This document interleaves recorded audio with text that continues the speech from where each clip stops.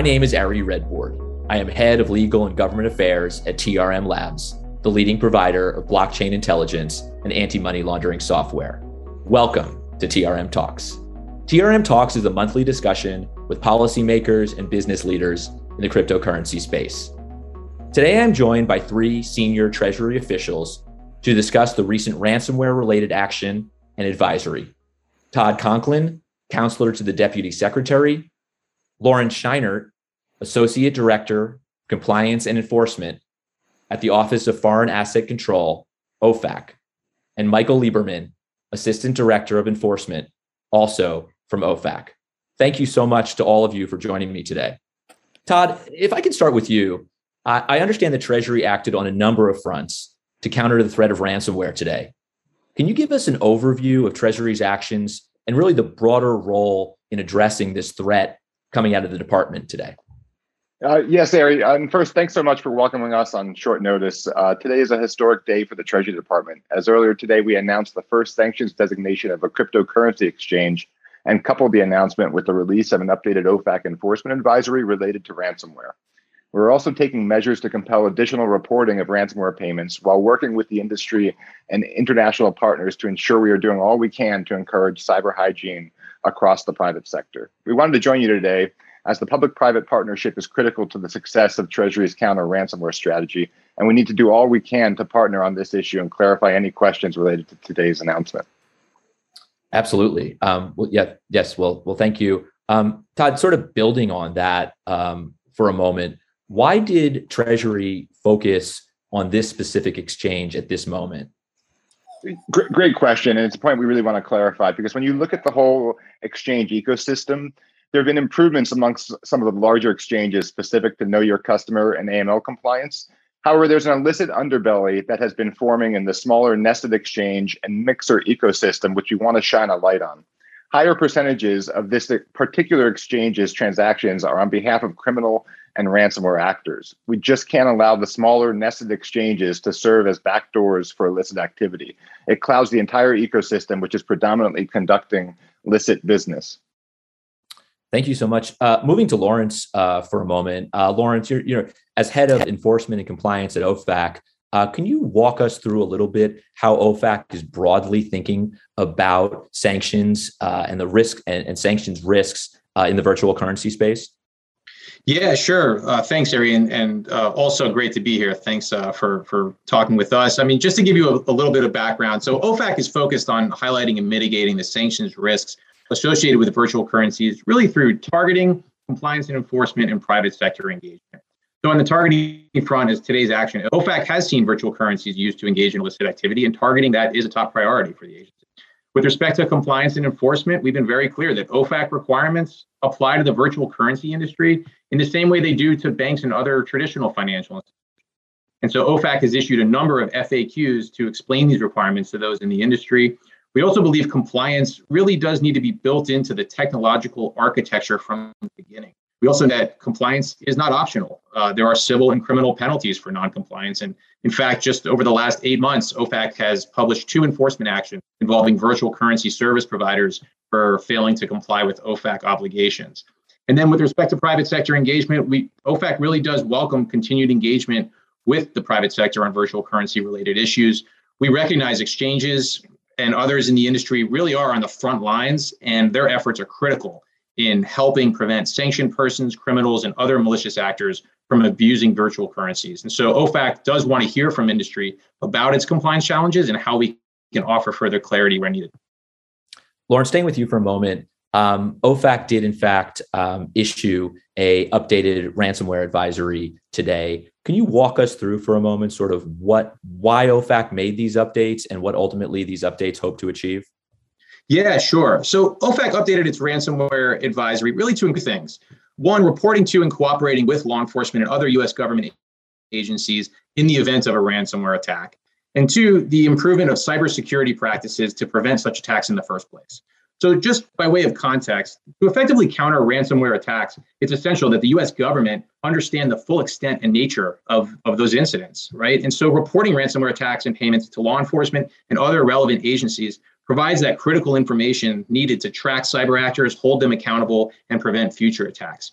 At the same time, I would note that by reporting ransomware attacks to law enforcement as soon as possible, victims can increase the likelihood of recovering access to their data, including through alternative decryption tools. So what the advisory really does is it encourages reporting by making clear that OFAC will generally offer significant mitigation in any enforcement action brought in connection with the payments to sanctioned ransomware attackers if companies report ransomware incidents to law enforcement or other appropriate agencies as soon as possible and cooperate fully. Similarly, the updated advisory also encourages enhanced cyber hygiene by underscoring the importance of strengthening defensive and resilience measures to protect against ransomware attacks. And so what the advisory does is it notes that OFAC will generally consider such measures as additional mitigating factors from an enforcement perspective. Thank you so much. Michael, moving to you for a moment. Obviously, you are focused on enforcement at OFAC. Can you talk a little bit about sort of building off of what Lauren said, specifically some of the other key changes to the updated advisory? Sure. Thank you. Well, the first key change is an express statement, as Lawrence was referring to before, that the U.S. government strongly discourages the payment of cyber ransom or extortion demands. Now, as Lawrence mentioned, reporting is a key way that we're going to be able to effectively counter this threat. And so to do that, one of the specific changes that the advisory makes is stating that OFAC is going to be more likely to resolve apparent violations of its sanctions involving ransomware attacks and payments, such as ransom payments to blocked persons, with a non-public response, such as a no action letter or a cautionary letter, which don't carry monetary penalties, if the victim or their agent does three things. One is fully reports the attack to law enforcement or another relevant government agency as soon as possible after discovering the attack. Two, fully cooperates with law enforcement during and after the attack. And three, takes meaningful steps to adopt or improve cybersecurity practices, such as measures recommended by the Cybersecurity and Infrastructure Security Agency, CISA. Another key change, a specific change to the advisory, is that it broadens the list of agencies to which reporting will make a company eligible for what OFAC calls voluntary self-disclosure credit.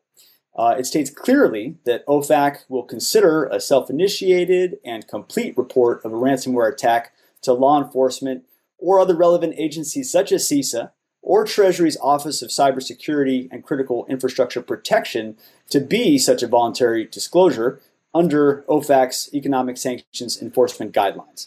And that really reduces the potential penalty for any violation.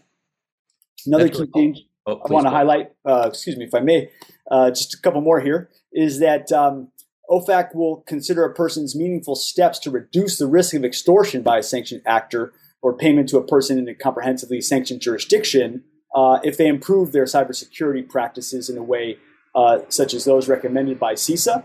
And lastly, the advisory somewhat lowers the reporting threshold by stating that OFAC encourages victims to report to OFAC any cases where there's any reason at all to suspect a potential sanctions nexus, and not cases where there might be a more material reason to believe.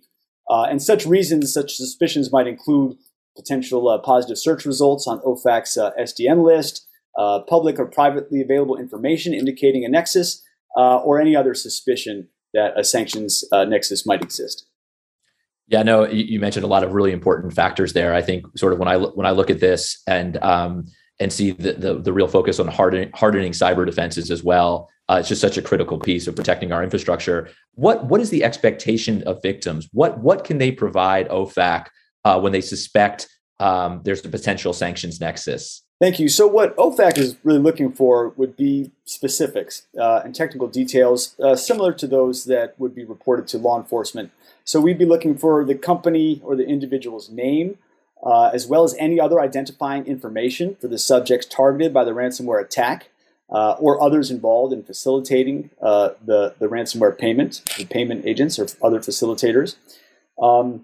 We would be seeking clarification whether any of those persons are U.S. persons or are otherwise subject to U.S. jurisdiction. We'd be looking for the type of the ransomware variant, if at all possible. Key dates and facts, such as date of the attack, date the attack was discovered, ransomware payment deadlines, payment instructions, and the amounts demanded, as well as other technical details, payment methods, and an explanation of the evidence of any sanctions nexus, and a statement whether or not the ransomware attack has been reported to law enforcement or other government agency. And the advisory provides a specific email address, OFAC_feedback@treasury.gov, to provide this information, and also provides our OFAC hotline number, 1-800-540-6322, to provide this information. Terrific. Yeah, no, thank you. Thank you so much. And obviously, public-private partnerships are so critical here. And the fact that you are reaching out to the private sector to make sure that they have in place what they need to really sort of respond to this type of threat is essential in this moment. Thank you to really all three of you so much for joining us today. I really appreciate the opportunity to talk to you, and really the opportunity for folks to hear about the really critical work here that is being done. And thank you to all of you for joining us today on TRM Talks for really a breaking news edition of a really critical Treasury action today in the virtual currency space. Stay tuned for next month, where we sit down with policymakers and business leaders in the cryptocurrency space. Until then, again, thank you all for joining us, and thank you all for working so hard to keep us safe.